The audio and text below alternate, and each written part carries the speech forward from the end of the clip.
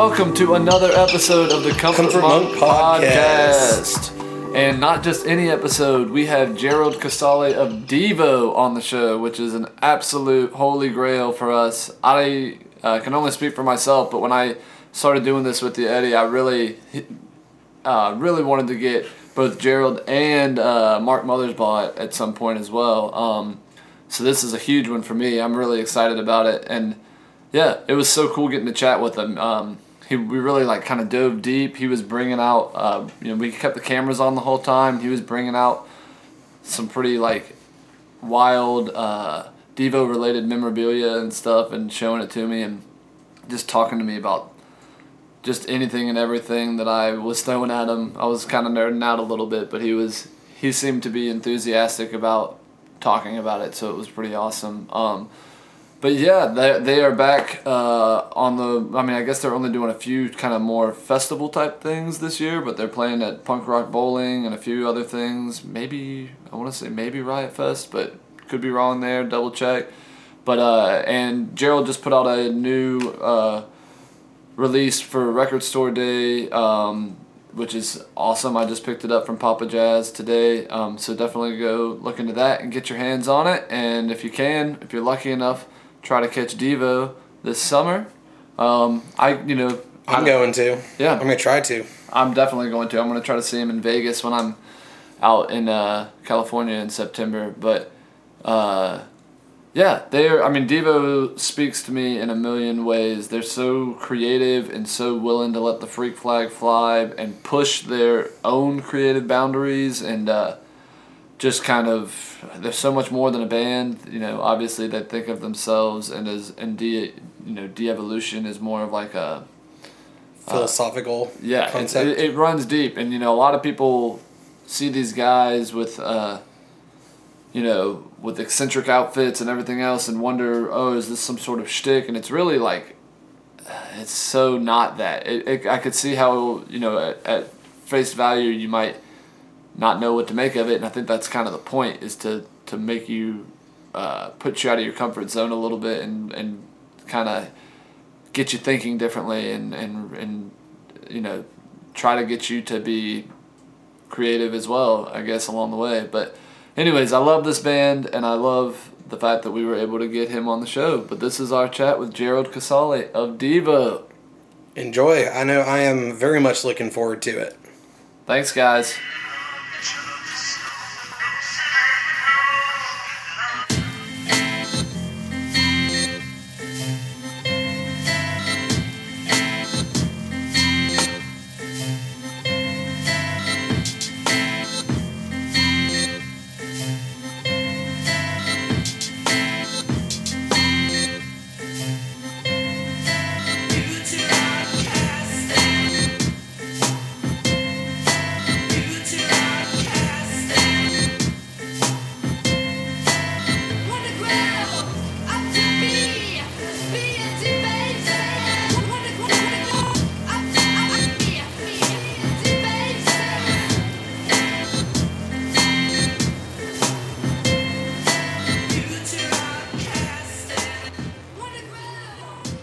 Well, so over the past year, obviously, you haven't been in a position to be doing much as far as traveling. Has it been, a year where you've been able to focus a little bit more on the winery?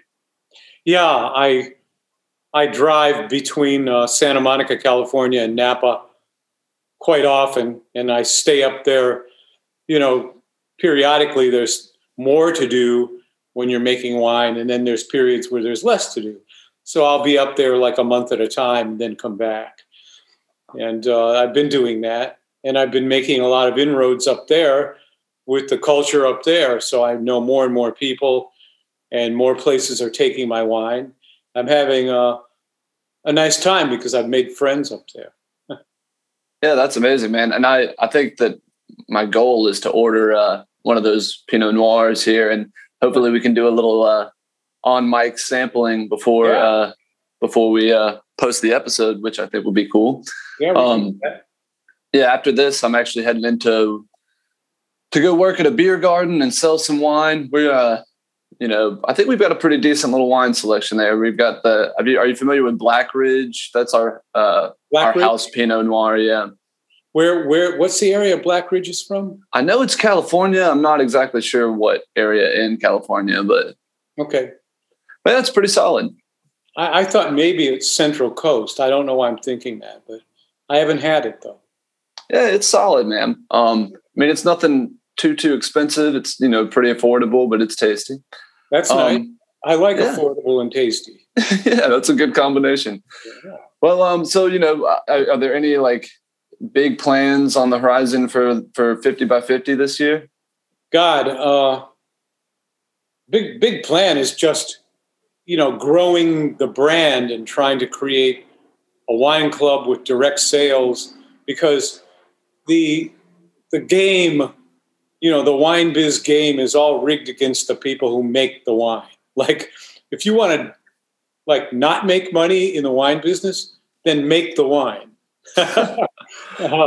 So where's the profit at? Is it the people, the middle person is where the money is? Oh yeah, distributors. They have a stranglehold on the business, and they make all the money. And then to a less degree, the retailers and shipping. Shipping has gotten insane. Shippers have figured out how they can stick it to you. And they've used for a year and a half now the all-encompassing excuse of COVID-19 to lower the bar on service and reliability and pump up the rates like 30%. Yeah, that's unreal. I mean, I ordered something just not wine related, but just some T-shirts the other day, and I was still getting that, and I was like, I'm not really sure how it would affect shipping at this point, but it doesn't. So yeah, I mean, I get it. I'm not trying to everybody's getting back on their feet, but there is a certain point when you're like, all right, well, if we're all able to be vaccinated, I'm not entirely sure why there's no one at work. They seized upon the crisis to ream people. They just exploited it. Yeah, I mean, so it goes, I suppose. Yeah.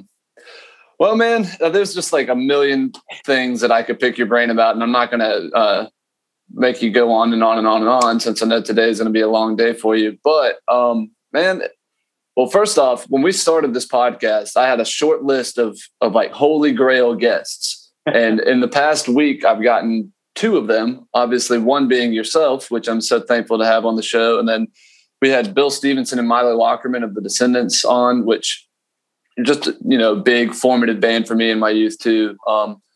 Which I think maybe there's some kindred energy there, at least on the pursuit of like creative pursuits outside of the normal realm of rock and roll, and also, social consciousness and justifiable anger and all that. Exactly.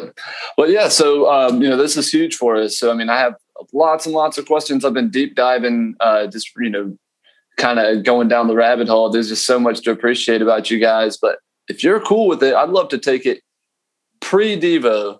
And I kind of want to pick your brain about, obviously within the context of DEVO, you were heavily involved with the lyricism, and I guess as far as the instrumentation, primarily in bass and keys live. But before DEVO, were those your primary instruments, or what did you start out on? Yeah, drums and bass. Yeah.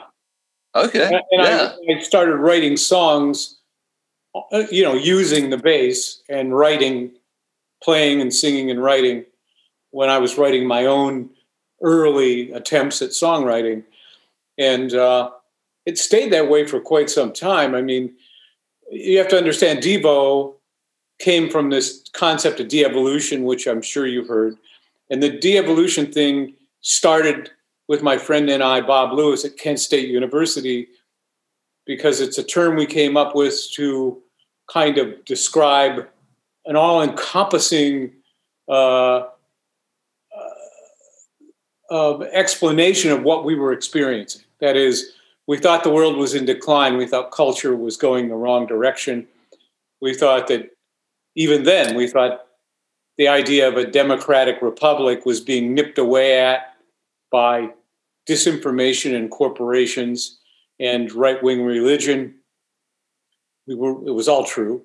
And there was this terrible kind of military industrial complex that was growing as we were warned by none other than President Eisenhower. Figure that out. A military right. Like explaining that. So this is the context in which this idea of de-evolution came up. And then I was an artist. So I started making what I called devolutionary art, right? In other words, well, what would art look like that's devolved? And so I started trying to make examples of that. And we shortened the word to DEVO as a kind of like a satirical attempt at what corporations do, where they come up with a snappy anagram or abbreviation that makes it sound friendly and happy, like DEVO. Yeah. So we came up with that. And that's about the time I met Mark Mothersbaugh. And Bob and I started talking to Mark about all these, concepts we had surrounding de-evolution. And he really, he just took to it like a duck to water. And then I said, well, what would devolutionary music sound like? Because he had been in like a progressive rock band at that point. Right. He was doing like complex stuff, like how many notes can you play? How many time changes can you make? It was like Emerson, Lake and Palmer kind of stuff. And I was in a blues band, a famous local blues band in Kent called the Numbers Band, 1560-75, fronted by Bob Kidney. And I was getting pretty good at mining the blues. But of course, that's not really creative. That's really kind of academic, where you're playing this roots music created by oppressed black people. And here you are, this white kid, you kind of have black man envy, because you love what they do and you can't really do it the same as them. Right. So, Mark and I agreed that he wouldn't do anything that he was doing, and I wouldn't do anything that I was doing that sounded like unoriginal, copy, like part of music history. So we would just get together and experiment. So it was very experimental, and we realized what we were trying to do is find a minimalist language that would live up to these ideas, these verbal raps about de-evolution. We were trying to find music that was proof of concept. Like, here, this is a DEVO song, right? Absolutely. And it took a while. But it was great to just wipe the slate clean, and start with just a blank sheet. And we had rules, like we had self-imposed rules. That's what was so much fun. We'd go, okay, you can't make a musical change just because you've played 8 bars in A. Doesn't mean you're going to go to E. You can't do that. You're going to have to explain why we're changing and when we're changing. And it was great. We really stripped it down, and we made it intensely primitive. And at the same time, because of Mark's contribution of the synthesizers, he had a Mini Moog at that time that he'd just gotten in 1974, and a Art Odyssey. And so now the music had this kind of electronic edge to it and a futuristic edge to it. At the same time, it had a primitive thing coming from me and my bass. And, I would make up most of the drum parts. And they were written. They were architectural. They weren't jammy, rock and roll-y drum parts.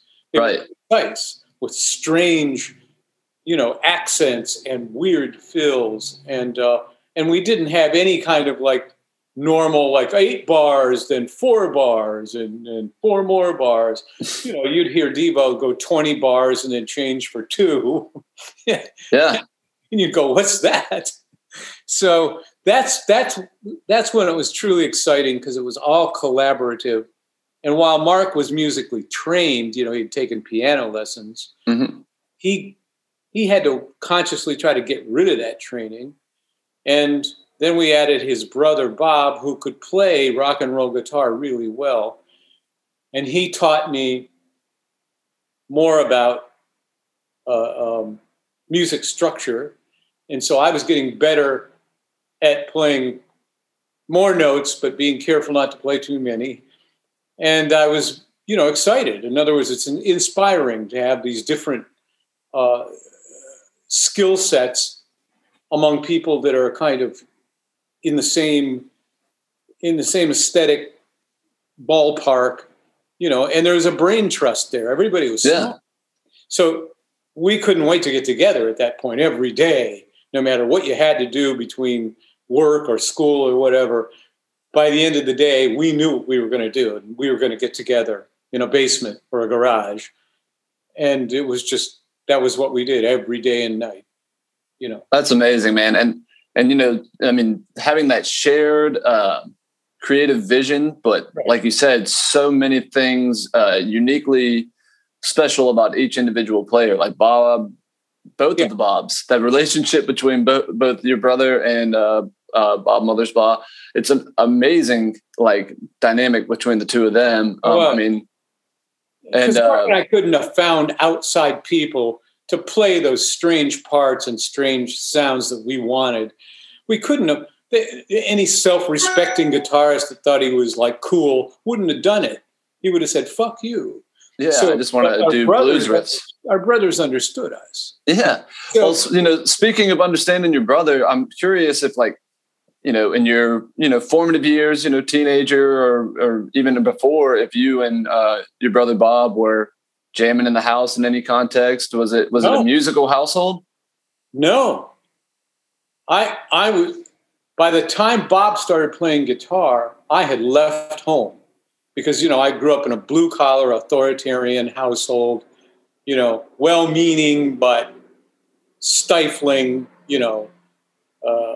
and the parents had bought the Catholicism thing, hook, line, and sinker, and it just came to loggerheads. I couldn't take it. It was an insult to anybody that was intelligent, that cared about information, logic, reasoning. You don't like to be told, well, why do I have to do that? Because I said so. Right. Why is that wrong? Because the church says so. So, I was destined to say, fuck you and make a break. And I did. And I only found out later that Bob was starting to play guitar and that he had a band, because I was 4 years older than him. He was in high school and formed a band called the Wipeouters. Whoa. And so I was amazed because I had been out of the house at that point. I was at college. I was playing bass. I had joined 1560-75. And my brother and I started hanging out again together. And he was in radiology school at that point. And really? And I love the kind of stuff he came up with on his guitar. He came up with very strange, quirky figures. I mean, he's the guy in those early kind of bluesy Devo songs like I'm a Potato and things like that, he came up with that stuff. He came up with it. He came up with Satisfaction. Our whole deconstruction of Satisfaction started because Bob played that figure. Yeah. And we're going, what the fuck is that? And it was mathematical and kind of almost sounded Asian or something. And we got off on it so much that we started fitting parts to it. Yeah, I mean, I think your take on Satisfaction is a perfect introduction to the band. Just I think I've heard you say before that it's just it's a sonic representation of the theory of de-evolution as opposed to having to explain it, which is perfect because it's literally it, but you don't know it, Right. What's de-evolution? Listen to this. Yep. And that's all you really need. You get it, as far as an art concept. I mean, of course, there's deeper conversations to be had other than just sonic qualities of de-evolution, but it really does put it in a joke. That's the important thing. It wasn't a joke. And it's disconcertingly strange, but it works. You hear it and you hear how the parts interact, polyrhythmically interact, and you're going, what the fuck? If you dissect that song and listen to each part, you wouldn't guess that the other part that you're about to hear would be in the same song. Oh, yeah. I mean, even if you break that song down to just what's going on with the rhythm section alone, it's like you have no idea where it's going to go. And then eventually I know it's not on the one. Yeah. And then eventually you do get the like play on the classic riff that is mixed in. But even when you get to the dun, dun, dun, dun, dun, it's even that is like weirder than you've ever heard that riff sound. Yeah, playing that. Well, that was an afterthought. That song didn't start as an attempt at covering Satisfaction. It was just a pure musical jam, and it didn't have any changes in it that even hint, reference any kind of change in the song Satisfaction and the Rolling Stones song. And it was what really happened is at some point when the two Bobs and I and Alan were playing, and Mark hadn't really done anything, he was just listening going, what are they doing? He started singing Paint It Black over it. It didn't really work. We were kind of laughing because he started singing Paint It Black over this abstract piece of music. And it was my brother Bob, once again, who goes, no, wait a minute. Sing Satisfaction over it. Right. So we're all laughing, and Mark starts singing Satisfaction over it, and suddenly the cadence works. So I stop and I add the change,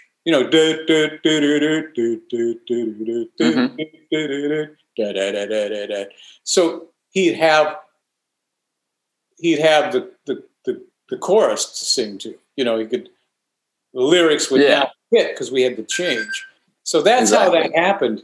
And believe me, we loved it. We were dead serious about it. And we got in trouble for that song. First of all, we had to meet Mick Jagger and get permission to put it on the Warner's debut album, or Warner's wasn't going to let us put it on there because intellectual property was taken very seriously back then. Right. And what we had done to it was changed it so much that it was considered in the legal world parody. And so you had to get permission from the writer to do a parody. So, interesting. I thought that I did not know that. For some reason, I thought that the parody law was that almost made it where you didn't have to get permission, but I guess that's not the case. Wasn't the case as far as Warner Brothers Records, a legal department was concerned. They put their foot down. So they flew Mark and I to New York. We met with Mick and his manager at the time, Peter Rudge, in New York City near the Warwick Hotel. And we had to play it for him. And, we thought at first he was hating it because he was just sitting there with his head down, sipping a glass of wine in this big leather chair. And after about 30 seconds, he puts the wine on the floor, gets up, walks over to the boom box, turns it up, and starts dancing around like Mick Jagger. Oh, yeah. And we're like, whoa. We're like Bill and Ted's Great Adventure. Like, we're not worthy. And he's dancing. He goes, I like it. And, man, that's incredible. So you could argue that that's not even like you said, obviously, if the parody law came into play, but you could argue it's not a cover. It's just it's basically throwing their lyrics onto a completely different composition. But I do love that you had that moment and that you got. How cool would that have been? Having Mick's stamp of approval. Well, there is a button on that story. Mark and I flew back to Los Angeles, met with our new manager at the time, Elliot Roberts, and we go into his office on Monday and we go, great news. Mick really liked it. He goes, I know. He goes, listen, I had called Peter Rudge before you guys ever got there, and I had told him to tell Mick to say he liked it because Warner's already promised Abco, the publishing company, that the Stones would get all the publishing from your version. You guys don't get any publishing. You just get the recording, the specific master money. That's it. Is that how it really shook out? Yep.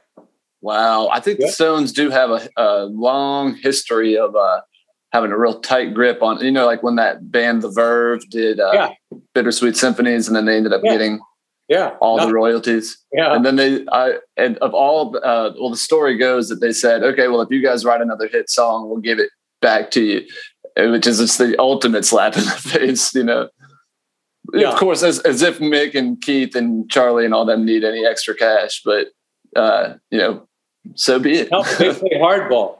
They're people. Their lawyers play hardball. Yeah, and, absolutely. That wasn't the end of our problems. I mean, to this day, and I know this from third parties that are insiders, Jan Wenner of the Rolling Stone magazine, the guy that started the magazine, the editor, the big kahuna, he hates DEVO because obviously he named his magazine The Rolling Stone because he worshipped the Rolling Stones. Right. And he decided that our song was disrespectful and making fun of the Rolling Stones. And that's why the Rolling Stone magazine always sent out reporters to trash DEVO from the get-go, from the release of our debut album. And it's Jan Wenner that kept us from even being nominated for the Rock and Roll Hall of Fame year after year. He hates Satisfaction. He doesn't care that even Mick Jagger liked it. That doesn't cut any ice with Jan. Well, I think it's fair to say, and especially if you take a peek at Rolling Stone in the modern age, there maybe are, they don't quite have their finger on the pulse on what's really happening out there. Yeah, they turned themselves inside out like so many corporations and so many bands. They become exactly what they were railing against. They become what they didn't like. Right. And, speaking of these, like, interesting, these are not, bands come up with hurdles all the time, but it seems like you guys from the jump had like a whole lot that you had to sort out. Like when it comes down to the, the Are We Not Men album cover with Chi Chi. Oh yeah. We got in trouble with that.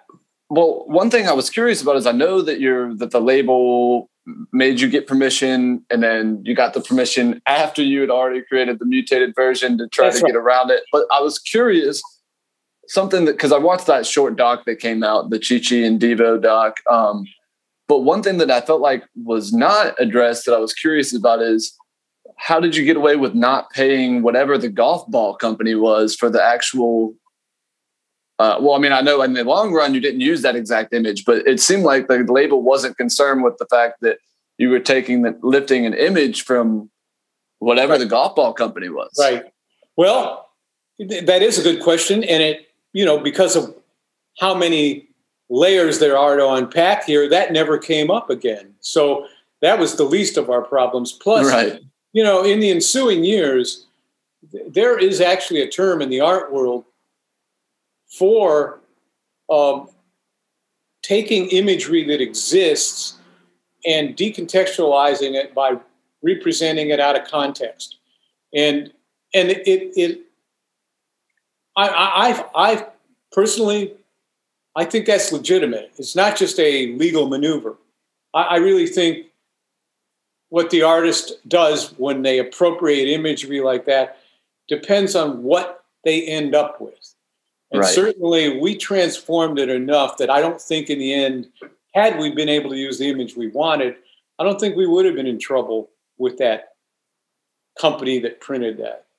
Yeah, in my mind, it's so artfully done. And like you said, completely new context. There shouldn't be an issue, but if you're going so far as to act like without having Chi Chi's approval, then it's like, well, if Chi Chi has to give approval, you would think whoever copyrighted this image probably needs to get involved too. But it was some little local company. I still I have it somewhere.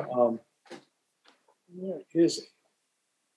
Yeah, that was I forget what that's called when there's a cardboard card where there's a plastic bag stapled to it with the product inside. That header card has got a name, and I have it somewhere. I'm going to take one look right now because I think it's a local company like in Kent, Ohio. Oh, wow. Go try to find it. That'd be amazing. Wow. That is incredible. And what it says here, it says 6 each Kent practice golf balls. They were the plastic golf balls. Down here it says Kent Sales and Manufacturing Company, Kent, Ohio. And who would have thought that would have been a Kent, Ohio company?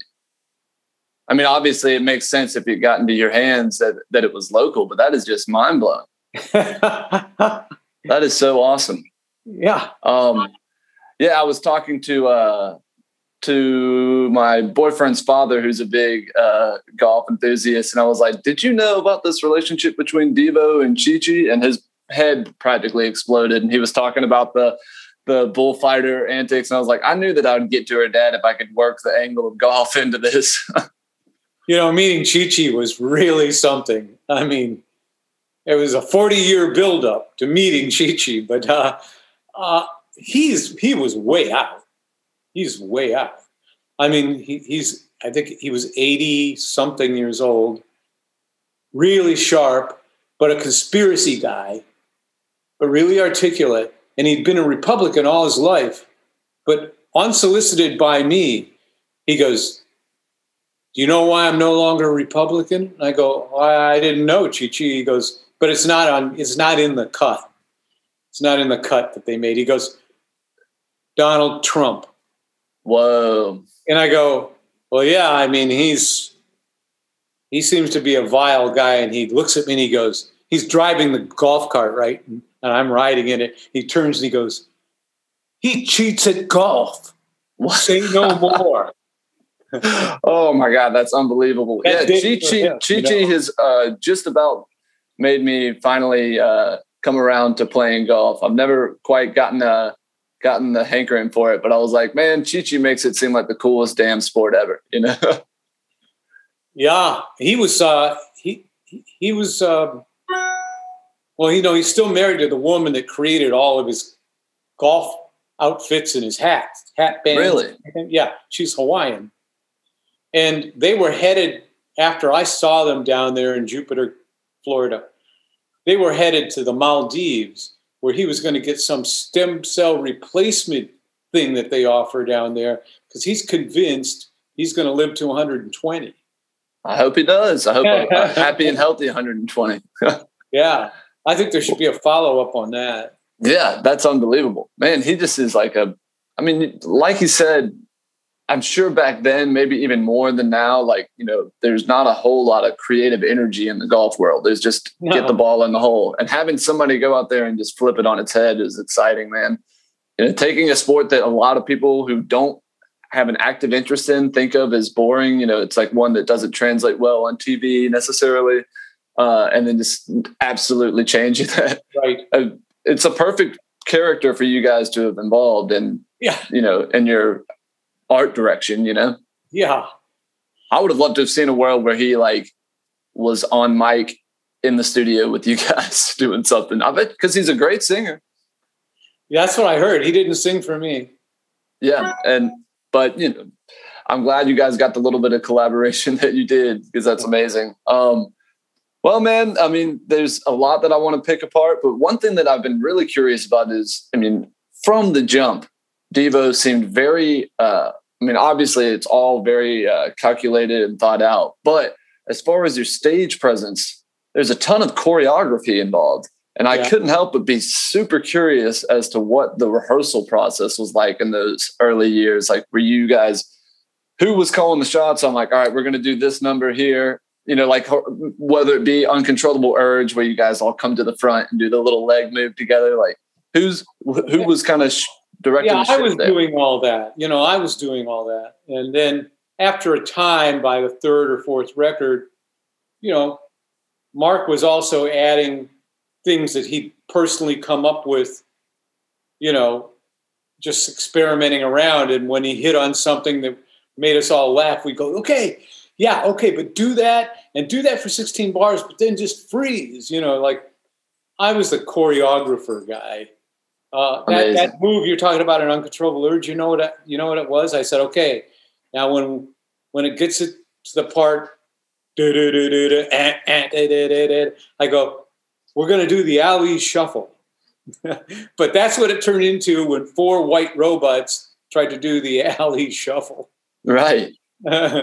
That's amazing. And, if you break it down to just, some of the things that are maybe less synchronized, but the more individualistic aspects to the choreography, there was just like a certain, like, you guys had such a precision to your like inhuman movements. Yeah. Like, it's not like you're up there doing the classic robot. You know what I mean? You guys weren't, that would have probably taken it from Art Devo into something that was a little more slapsticky, but you guys instead moved in a way that was truly felt non-human and not but in a way that was like, have you ever seen on a really high def television, do you watch an old video and the frame rate hasn't been adjusted, how everything just doesn't look quite right? Yeah. You guys were doing that in real time, basically. Yeah. People thought when they saw us on Saturday Night Live that the video frame rate had been manipulated. That's what it looks like. It's unbelievable. And it's only because what we were doing, and of course we played it tremendously fast speeds back then. The idea was, and the idea that was verbalized is move based on what you're playing. Like, move based on the part that you're playing. Make sure that what you do is the visual version of what sound you're making, what you're playing. So everybody just did that. And the idea would be, don't walk around arbitrarily. Either stand still and only move your head and arms, or if you move your feet, make sure it's on purpose for a certain part of the song and then stop. Stuff like that. And then we just do that until what anybody had chosen to do, really fit them. Where you go, that's really good. What you're doing there, that's really good, right? And so you can keep doing it. And some of my favorite ones are like there's a tape from some French TV show from 1978 where we're doing Too Much Paranoias. Mm-hmm. And we had developed this thing where the two Bobs and I are circling the stage in an oval. Right. So we go behind Mark in front of him. And he's just stomping and playing, his the noise guitar, right? Mm-hmm. And then when he gets ready to sing, we stop and just start jumping on the one. And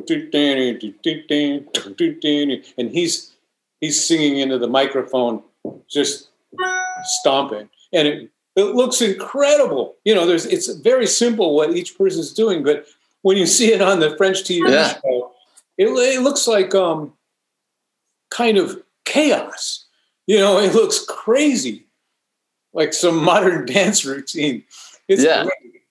Yeah, it all speaks to the like sum of your parts. It's when everything's synchronized like that. It's just you can't look away. It's captivating. Right. Well, I guess one thing I'm curious about is, when you're about to record the first record, obviously you guys were flown out to Cologne, Germany, right, to record that? Yeah. Had you done much in the way of traveling both in the States or out of the States? Not at all. None of us. Period. I mean, I got to think about it. At that point, I had once flown to Los Angeles and back to Cleveland. And other than that, we had driven to Los Angeles and drove back to Akron. And we had driven to New York City 3 times and back. And that was it. That's all the traveling anybody did. And all of those, that was all in the context of performing, right? And those early traveling experiences. Yeah. Well, I mean, if there's ever a band that I think, some people might get homesick or what it might be from being culture shock like that. But I think DEVO is going to thrive on culture shock because that's I personally did. I loved traveling. I loved being in hotel rooms. I really liked seeing all the countries I've seen, all of them. I believe loved the it. experience. So when you were over there, starting to track this record and all, I guess there's just so much that happened in the first handful of years of DEVO's existence that it's like, it gets confusing as the timeline. But so when you met up with Neil Young and were working on Human Highway, had you all started tracking the first record at that point? Yes, we had more or less finished the first record, but we weren't happy with a couple of the songs where they turned out. And because of being in San Francisco and because of working with Neil, we met this guy, Patrick Gleason, I think his name was. He had a studio called Different Fur Studios where a lot of the kind of, granola hippie bands that had made it out of the San Francisco scene had recorded there. And Neil knew him, and Neil wanted to shoot in his studio a scene for Human Highway where he jammed with DEVO. And so after that jam, Gleason offered us a deal to record Come Back Johnny again, like to re-record the song to see if we could get a better version to put on the album. And so I know we recorded that, and I can't remember the other song we re-recorded there, but we only used Come Back Johnny from that recording. All the rest were done with Connie Plank in that studio outside of Cologne in this little town called Neunkirchen. And only Come Back Johnny was from Different Fur. Gotcha. Yeah, Different Fur is still going strong. I have friends who've recorded albums there within the last 10 years. And I mean, it's still a really great space. It's just crazy to think of. I had no idea that was the same space that you guys had done that in. That's amazing. Yeah. Well, yeah, I guess I know I'm not being linear at all here. I'm jumping kind of all over the place, but yeah, right. One thing that I was thinking of, so, you're the, I guess like 7-inch is what it was, the B Stiff that came out on Stiff Records. Right. I had two big questions about that. One, if you hadn't traveled a whole lot at that point, is there a particular way in which the European label even got DEVO on their radar? And secondly, is the track basically like it feels like naming the track B Stiff is almost like a demented jingle for the label? Well, that's why they wanted it. Obviously, that song existed 4 years before we ever met those guys. Oh, okay. It was just a DEVO song that existed, and it had been on some of our early demo tapes. And somebody got him a demo tape, the guy Dave Robinson that ran the company, and he heard Be Stiff, and of course, thanks. Yeah. How about recording a real version of this? And because we had, they had bought our self-produced single to distribute in London and all of England, the one that was Jocko Homo back with Mongoloid, right? And now they wanted a new single. And I forget what was on the B-side of Be Stiff. Was it Sloppy? I think you're right. That sounds right. Yeah. And that's the one that used this as the sleeve. Okay. Yeah, the original. Yeah, unaltered. Yeah, that's incredible. Yeah, I'm just curious because you think, right now it's not insane to think of a European label finding you because obviously the internet has completely changed accessibility to music. But back then it took somebody like the person you said who got the demo over to them, like a little bit more of a personal touch was required back then, to say the least. Yeah. Yeah, we got him his obsessive interest with Akron, Ohio, where he came over then and decided, it's not just DEVO. I'm going to, kind of, what's the word? Conjure up, this idea that there's an Akron sound, which there wasn't, but that's why he tried to get any, Rachel Sweet and Chrissy Hine and whoever else he was, Tin Huey, and he tried to make it, like what happened in Seattle with grunge, right? He tried to make it like it was happening. It really wasn't. Nobody even interacted with each other in Akron, Cleveland area. We didn't hang out with Chrissy Hine, or we didn't hang out with Per Ubu. David Thomas of Per Ubu hated Devo. He called us the Mickey Mouse Club. I guess that's just a bit of rewriting history, or being idealist about it. Yeah, and Dave Robinson just saw it as a marketing ploy, right? Right. Trying to sell the town of Akron as a whole. Right. I will say that there's something to be said about Ohio there's definitely like some oddly specific energy that can come out of there. But I wouldn't say it's like serial killers.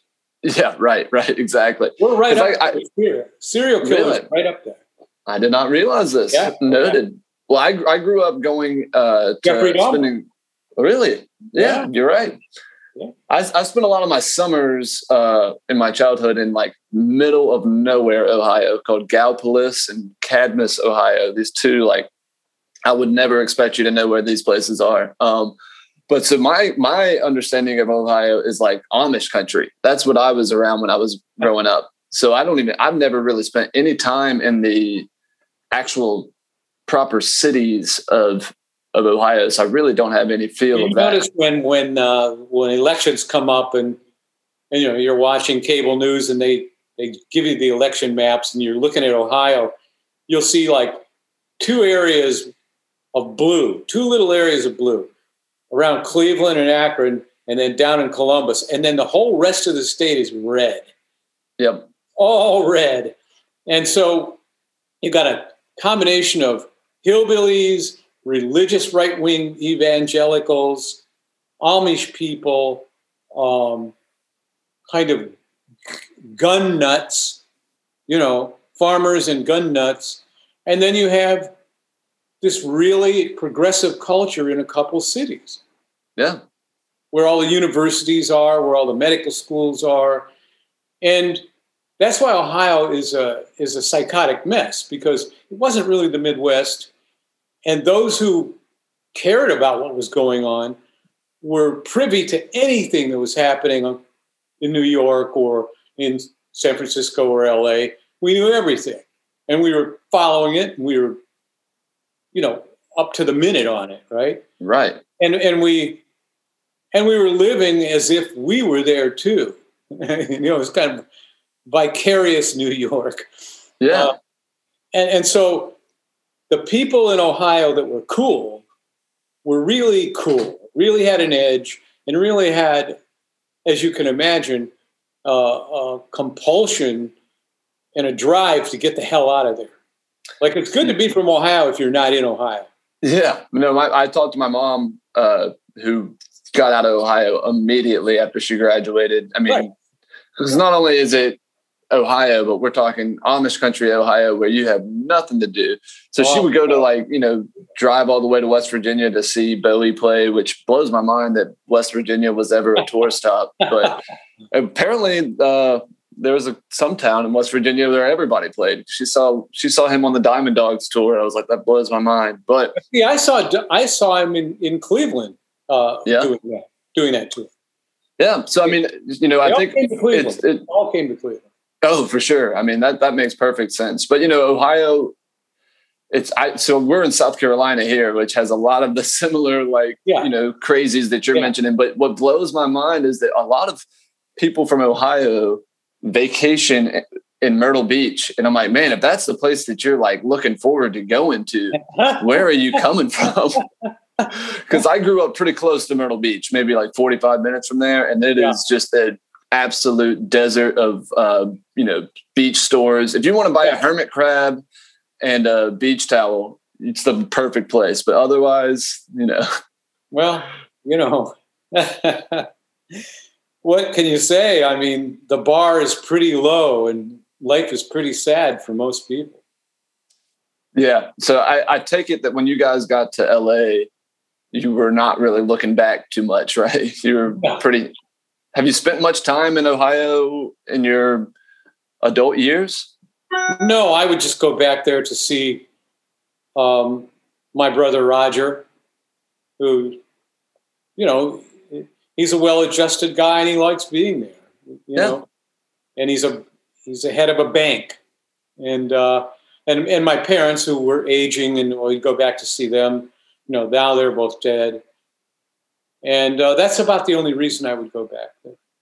Well, I mean, I can understand, with your brother hanging out, as much as I could sit here and talk about South Carolina having its lesser qualities. There's something to be said about the fact that I'm still here as well. I mean, there's you find your little corner that works for you, and you can get cozy. You might be surrounded by insanity, but it doesn't matter where you go. You could be in LA and you got just as many,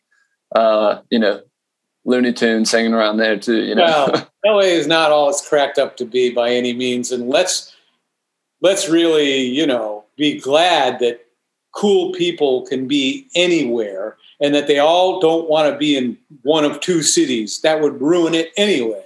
Yeah. Then you would never tour because you'd only have two places to go to. Yeah. Well, one thing I wanted to touch on is, you have the single coming out for Record Store Day. I'm going to pay you back. And, I'm curious about it when you recorded it, what kind of the backstory is on that track in particular. Well, the company, Real Gone Music, took interest in re-releasing my 2005 Jihad Jerry and the Evildoers record, where I adopted that satirical persona, alter ego. And it was called Mine Is Not a Holy War. And, it was an indictment of the made-up war that Bush and Cheney got us into in Iraq. And they said, well, do you have any outtakes or anything you could add to this record? And I said, not really. There was one recording I made that I never took beyond a demo, and I'll look for that. And they go, well, would you write a new song? And I thought, let me think about that. And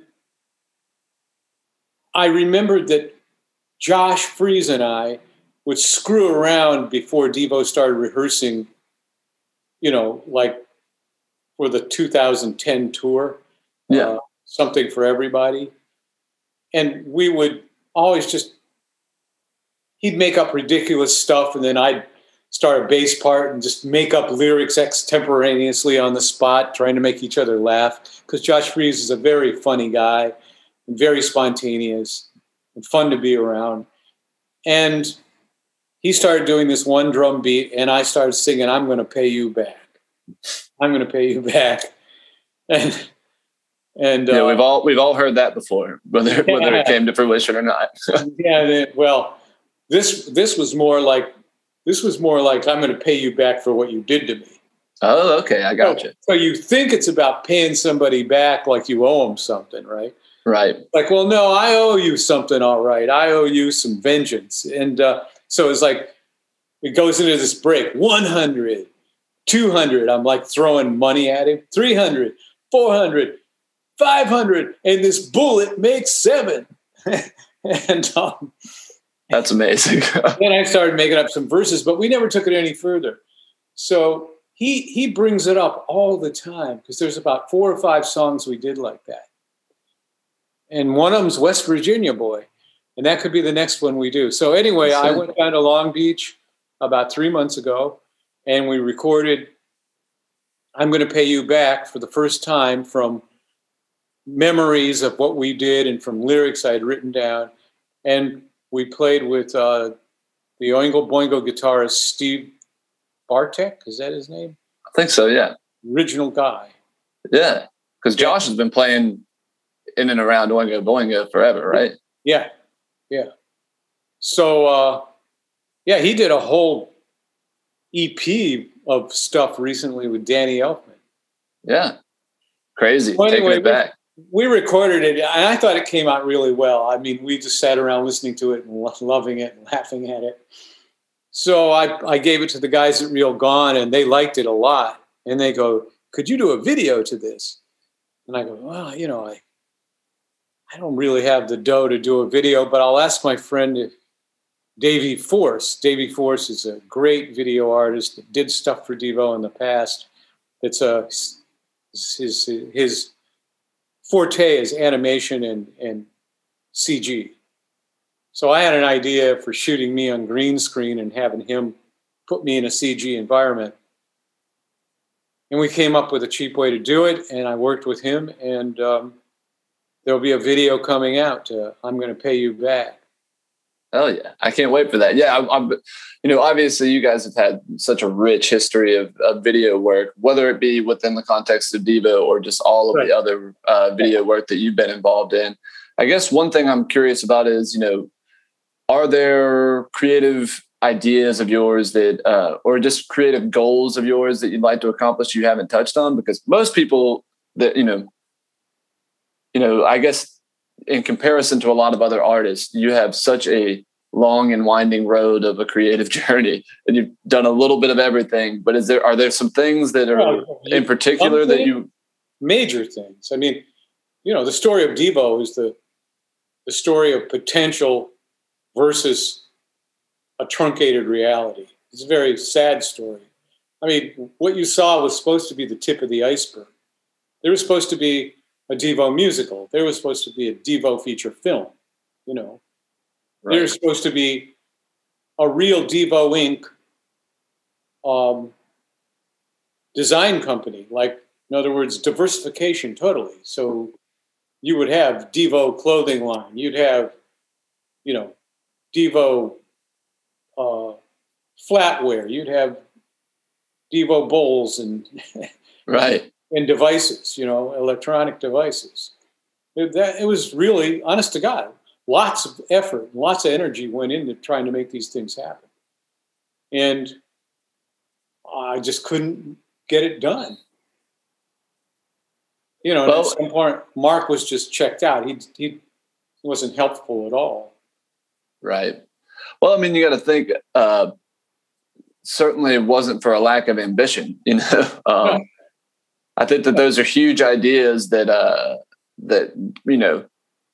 bringing to reality are an uphill challenge. But I mean, you guys, even within the context of creating, products, when you started to actually manufacture some of the garb that you wore and get that out to the fans, or when it comes to the Muzak recordings, or you guys got. I mean, it was clear where you were headed, and I think that you certainly more than dipped your toes in that side of things. I know it was, but that was just supposed to be just the beginning, Yeah.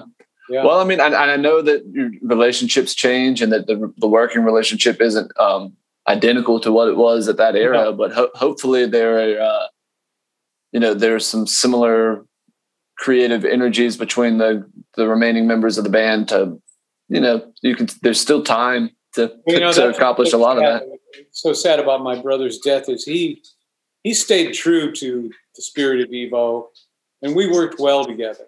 I mean, on that Something for Everybody record, it was him and me in the studio, 6-8 hours a day, 5 days a week for a year, putting together all that stuff. Yeah. I mean, it's the journey of DEVO has been amazing. It would be regardless of who, or regardless of the added sentiment of having the sibling experiences. But I mean, having a brother along for that. I mean, it's not like you had to come home from tour and tell him these cool stories. He was there with you. It's amazing. It's great because there was a shorthand. You didn't need to explain everything. Right. You got it. We understood each other. So do you feel like mom and dad ever even came close to wrapping their heads around you guys as artists? Finally they did, I think. Finally. Yeah. I mean, if nothing else, they had to have appreciated the fact that you and your brother were experiencing the world together and seeing everywhere, I mean, so. Yeah, in the beginning they were mortified, and the kind of people that were their friends, they had to like make excuses for what I was doing. They were embarrassed, humiliated, and then suddenly DEVO's everywhere, and DEVO's on TV, and it was just okay. My dad turned around and pointed the finger, and was like, "Okay, now you can shut up. Go on this." That's amazing. Yeah, I mean, parents are going to be concerned, especially, they're just, that's part of their job, right? But I mean, I think that it's beautiful that that DEVO became what it became, and that they were able to, whether or not they fully grasped the abstractness of it, I mean, they're of a generation where you might not expect them to ever fully grasp it, right. But for them to at least be validated in the sense that my son's doing all right, Right, there you go. Yeah, they forgave me in the end for leading my brother Bob astray so that he quit being a radiologist. Oh, yeah, I didn't even think about that. That's probably the parent's dream, is for him to just finish that up. Yeah, have a legitimate job. And so was Bob the baby of the family? No, not at all. I was number one, he was number two. Then there was Rebecca, my sister. Then there was David, my next brother, and then Roger, the guy I go see in Akron. Roger. All right, so a proper big old Catholic family. Oh, they just kept churning them out because they weren't allowed to stop it. Right. Yep, basically. Yep, that's the nature of it. My best friend and one of my longest running musical collaborators from my youth, he's from his parents are from an old school Catholic family, and it's like 9 brothers and sisters or something crazy, like, I mean, that's just, can you imagine just squeezing everybody into a house in cold Michigan weather? It seems pretty irresponsible, but yeah. when you're buying into fundamentalist religion, reason and logic are thrown out the door. Oh, 100%. Yeah. That's not even part of the equation in their minds, No. Well, I'll just touch on a few more things because I want you to be able to rest up and, get, Yeah, it's heading towards noon and I'm going to have to. Yeah, absolutely. Well, I guess really the only things that I really want to try to get from you conversationally at this point is just kind of like what how your feelings are going into these upcoming festival gigs, and like obviously the past year has been de-evolution in the modern world has never been more apparent, but you guys are getting back out into the world at least a little bit with punk rock bowling and all that, and just kind of get a feel for your headspace for getting back into it. Right. I have always loved performing personally. I'm a great proponent of that. I put a lot of energy into designing the stage shows and the costumes. And I always thought that music is about performing. I mean, that is the basis. That is the primal drive. What makes a person get up in front of people and play and sing? Like, what makes you think that you have the right to do that? Right. It's nerve, right? But it's also some kind of imperative that you don't really choose. You find yourself having to do it. And no matter how successful you get or how much studio time you have, it all comes back to the best songs get developed by playing them in front of people. Yep. And I can't wait after this hideous alternate reality nightmare that we were all funneled into, like an alternate universe of horror, COVID-19 horror. I can't wait to see what happens when you're allowed to have a normal interaction again and play. Right. And I have a feeling it's going to be tough because people won't even know how to behave. It's like getting out of prison and they don't know how to be free. Mm-hmm. Yeah, I think you're right. I think there's going to be a bit of growing pains or learning curve to getting back on our feet again. But I will say this: I mean, people are thrilled anytime you guys are playing, but after a year of not seeing, or a year and a half of not seeing any music, right. I think you're going to have some. If nothing else, you're going to have some rowdy crowds on your hands. I hope that's the case. I hope it's not like they've gotten so much PTSD from what's been done to them by a year and a half of fear and lockdown and virus that they're not too afraid to even, come back to life. Like somebody that got in a car accident and then they're afraid to drive, right? Right. I hope it's not like that. I hope you're right that they just like, oh my God, this is happening, and they fucking go nuts. And I think there's going to be a bit of both. There's going to be some people who have gotten more comfortable at home and will stay a little more at home for a little while. But I think that there's going to be just as many, but probably significantly more, who are so fucking tired of sitting at the house. I hope you're right. Just want to. I'm one of them. I've always been a social person. I like going places. I like meeting people. I like having dinner and having great conversations and drinking wine. And this has been debilitating. Yeah. I think everybody has been having a hard time processing it. It's been wild, but I'm so glad that the world's slowly getting back on its feet. I'm going to be out in LA in late September when that Vegas gig is happening. So I'm trying to get my hands on a rental car and come out to see you guys, man. Because, that would just be amazing to see. They still don't have the train that goes there after 20 years of talking about it. Insane. Yeah. But I mean, a rental car, 4-hour drive, well worth it. But yeah, I am so glad you guys are going to be playing, and thanks so much for coming on, man. I can't, I'm not trying to just blow smoke, but like the creative energy you put out into the world has been so inspiring to me. And just your willingness to embrace creativity at all sides and, fly the freak flag and kind of call the world out on its shit. There's just so much to appreciate about what you've done. And thank you for making one of our holy grail moments happen on the show, man. Yeah, you're welcome. And if you get that rental car, let me know and I'll put you on the list. Hell yeah. Well, I will stay in touch. Thanks so much. And I'm looking forward to drinking some of your wine soon. Have a good one. All right. Bye. Bye-bye.